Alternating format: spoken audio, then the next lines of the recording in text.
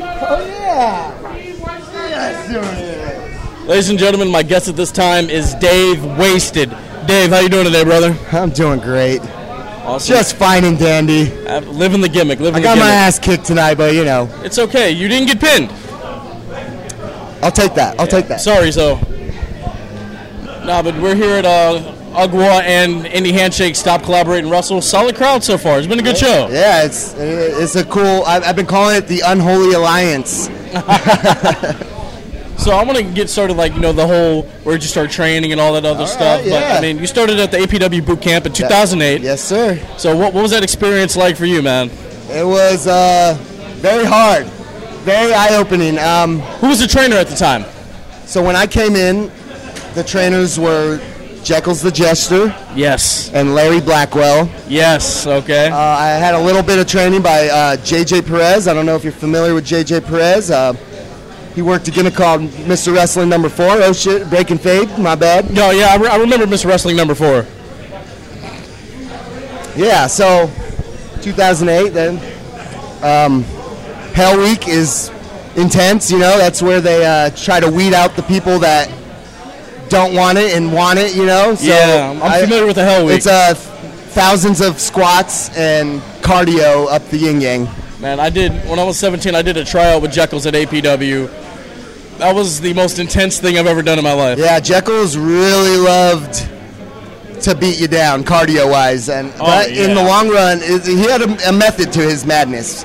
So, so you start training in 2008. About how long after did you have your first match? Was it about a year and a half? So 2008 I started, and not to boast on myself, but I caught on fairly quick. Like all of us, I grew up loving pro wrestling. I would just practice matches by myself growing up on a trampoline, just wrestling the Invisible Man for most of my childhood. And I don't know if with that and just growing up skateboarding, I just caught on to the athletic part of pro wrestling. I know I don't look like much of an athlete, but I kind of got some athleticism, I swear. There we go. So, I mean, what was that first match like? I mean, so we're going to fast forward to 2009. Okay. I'm just about to make my debut. I was literally like weeks away, like the next show I was going to debut. I didn't even know it. They were going to surprise me. But it was my 21st birthday, and I ended up breaking my leg in 2 places. And that took me out. That took me out for over a year and a half. I didn't come back to pro wrestling until about 2011. Yeah, you had the spinal fracture. The spiral fracture. There you go. Actually, shout out to Charlie Boy. He suffered a similar injury. Yeah. So I know how he feels. I hope he's healing up and everything. So you came back in 2011? And it was 2011, and you were in that battle royal. I had to start over pretty much when I came back, and I busted my ass for probably a solid 4 to 6 months. Because I was already pretty much ready, but I had to reestablish that I still had it in some form. Absolutely. And, my first official battle royal, yes, I did a handful of battle royals, a handful of dark matches. And it was all around the 2011 to early 2012 days. Yeah. Some of them are like, God, it's been so long now that I can't even recall them. That's like when I started going to APW. So I might have seen you back in the day. Crossed paths once or twice. Who knows? Yeah, man. So I've had different people on talking about the garage. I mean, it was a different vibe. There's something special about that place. Yeah. Though it was some of the most intense training and just physically and mentally tough times, I hold so many of those memories with just right here, near and dear to the heart. So yeah, I mean, the way people talk about the Hammerstein is the way people in the Bay talk about the APW garage. Yeah. I mean, Dutra had a ladder match in there. So Dutra was I always explain it in high school for when I was a freshman, he was a senior. He was about to debut, so he's always kind of been my upperclassman. I got to watch him debut. I got to train with him. I got to train with Matt Carlos, Jody Christopherson. I got to watch all those guys debut. Will Hobbs. Will Hobbs. APW superstar. Will Hobbs and Mikey J, a.k.a. Drugs Bunny, a.k.a. Jack Banning. Okay. We all started together in the same class. That's what's up. Shortly after, Julio Pedroza came in. I'm trying to list off some of the names that are still around the NorCal area that we all kind of got our start around the same time together. But Will, myself, and Mikey were literally in the same class and all kind of came up from the beginning. That's what's up, man. Now you've held a couple championships in your time. Not very many, but there's a couple. The Lucha World Championship you held about 2017, 18. Yeah, I guess I still have the belt. I mean the company's been on hiatus for a while. They lost their venue. There's a lot of politics, blah blah blah blah blah. But so and still, and then it's reigning for God, what is it now? 4 years? I don't know. It's a hell of a run. That's a Bruno Sammartino run. I'll take it. I'll take it. And then most recently the TWF television title. Yeah. You put up a special post about that on Instagram. Yeah. What did winning that title mean to you? It meant a lot because, like I said, I don't get too many. I do get a lot of opportunities. I always take advantage of the opportunities that I get. But every so often I get a bone thrown at me like that, and it just means a lot to me because it's kind of like a symbol. It symbols that the booker has faith in you, and that's I appreciate that kind of stuff. And I didn't have a very long run with the title. I was kind of a paper champion, lost it right away, but that one little moment was special because at that point I'd been working so hard, and sometimes, like I said, sometimes it feels like the opportunities are far few in between. So, absolutely. Now, you might be getting some tag team gold. You and Rob are rotten to the core of this newly formed team. It should have happened tonight. It should have happened tonight. So you get them next time, though. I've probably had 6 different tag partners in UGWA by now. All of them I was supposed to maybe one of these. It's a slow grind. But I try to stay consistent, and my time will come. Absolutely. I think you and Rob are the duo to do it, man. Eventually, you guys will be the tag team champions in the UGWA. Yeah, now, I want to talk to you about your band, Jake Nielsen's Triple Threat. You guys were just in NYC in the Big Apple. I literally got off a plane today at almost 1 in the afternoon and came straight here to get my ass kicked. So, how long have you guys been together? So I met Jake when I was 14 years old. We were all in different bands growing up in the Santa Cruz County area. All right. And the moment I saw him, I knew I gotta hook up with this guy. We gotta make music together. I don't know how, I don't know when, but it's gonna happen. Absolutely. And we've been a band for about almost 10 years now. And we've played all up and down California, Oregon, Vegas, Reno, Mexico, and now New York City. We just won an award. Jake actually just won an award. It's for a music foundation that is it's a music foundation for musicians with disabilities. And so he won a fan favorite award. They flew us out. They gave us the rock star treatment, and it was a wonderful experience. I'm still getting emotional about it. It was that fucking good. That's awesome. So where did you guys play? I could cuss, right? Sorry. Yeah, it's the internet. Yeah, of course. Fuck. Mother F. So what venue did you guys play? It was called the Peter J. Sharp Symphony Space. Okay, I assume a standing ovation. Big time. All right. Big time. All right, for sure. We flew all that way to play one song, and we made it. We made it our tightest. We tried to make it our tightest song possible, and I think we pulled it off.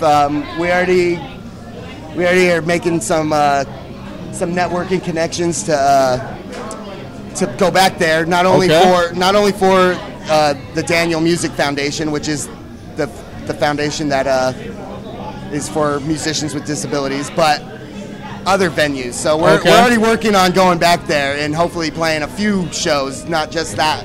So that's what's up. Yes, sir. Man. We also got Nashville coming up in August, so that was pretty cool.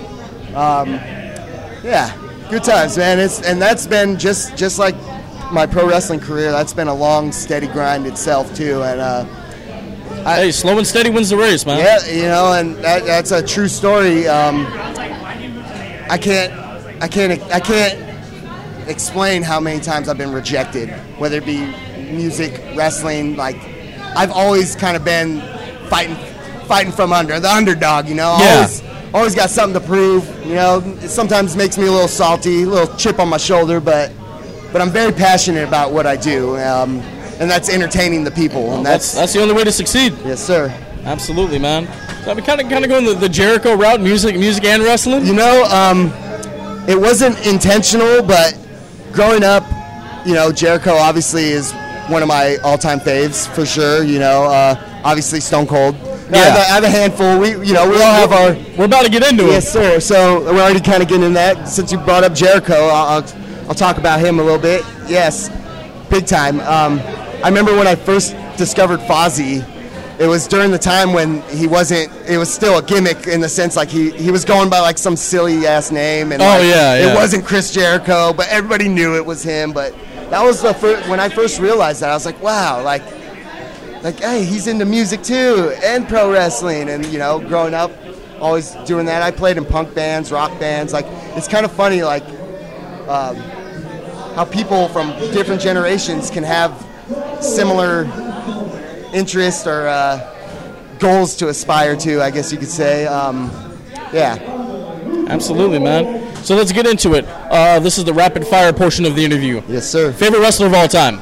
It's too hard to say. Jericho, Austin. I will stick with those two for now. A collection of guys that influenced your style. Yeah. Right? So, yeah. Austin. Okay. I mean, Dave Wasted, Stone Cold Steve Austin. You know, makes sense. You know, I want to ask you this because we've talked about it. Can we ever see David sober? On a shoot, you have, but you know, could that character make its way to the ring?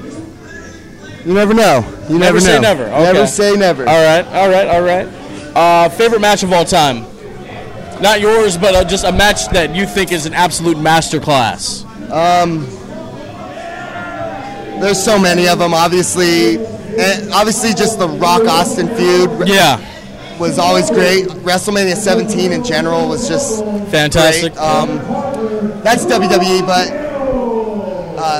a more recent one that I don't know why I always go back to it, but Shinsuke, Sami Zayn, NXT TakeOver. Yeah, that Dallas one. Yeah, that was Shinsuke's debut. That was special. I know there's a love and hate. I know some people are like, and some people like it, but I thoroughly enjoyed that match. Something about just everything they did in that, the story that they told in the match, you know, I enjoyed it. So that's one I seem to continuously go back to. I don't know why. It's a fantastic match. Favorite band of all time? Oh man, you throw in these. It's too hard to just single one out. Like, I have a favorite band every day. I have a favorite new wrestler every day. But just throw a couple out. Throw a couple. I would say probably everybody that's on my right arm over here. So we'll start from the bottom. Pennywise, Red Hot Chili Peppers, The Offspring, Transplants, Jimi Hendrix, Sublime. That's just to name a few.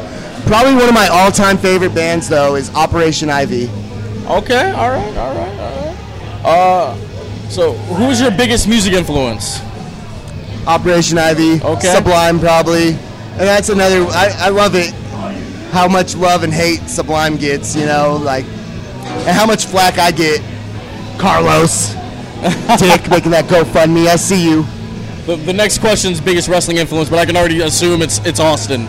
Stone Cold, definitely. I kind of joke about how Stone Cold, like, growing up as a kid, like, his take no shit attitude, his fuck authority, his beer drinking, just all that, and then look how I turned out, you know? It's like, living the dream. Is it a good influence or bad influence? I don't know. We don't know.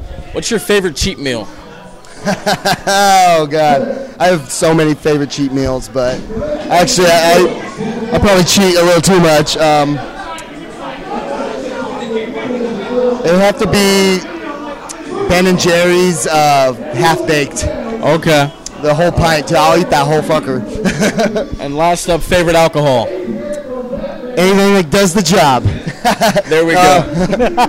I have plenty of those too, but yeah.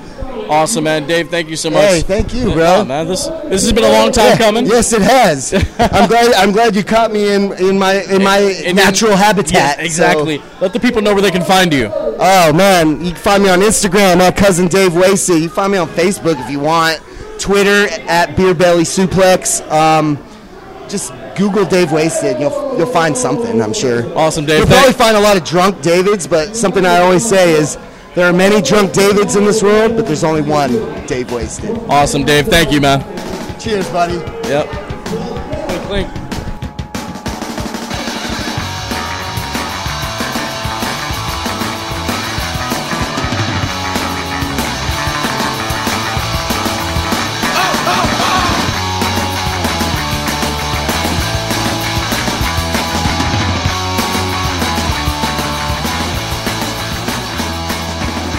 To the